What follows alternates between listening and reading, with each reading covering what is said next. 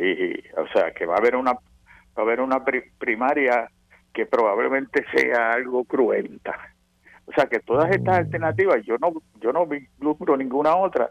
Todas estas alternativas laceran el Partido Popular en Ponce, y yo lo he dicho, queremos hacer el Partido Popular, aparentemente en San Juan quiere hacer a Pablo Colón alcalde.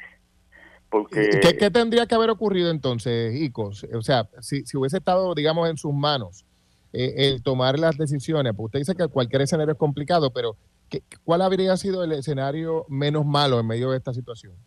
mi posición con el presidente fue desde antes, en diciembre, y hablamos eso en varias ocasiones, que no lo dejara correr. Desde diciembre. Desde diciembre. Y él quiso evitar una primaria entre Marlis, la alcaldesa, y Fulquet.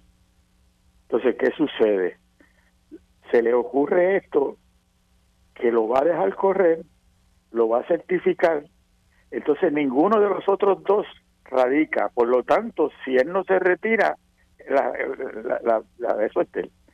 Yo creo que le dije, no lo dejes correr, y si él quiere correr, que vaya él a los tribunales en contra del partido y no el partido en contra de él en febrero 28.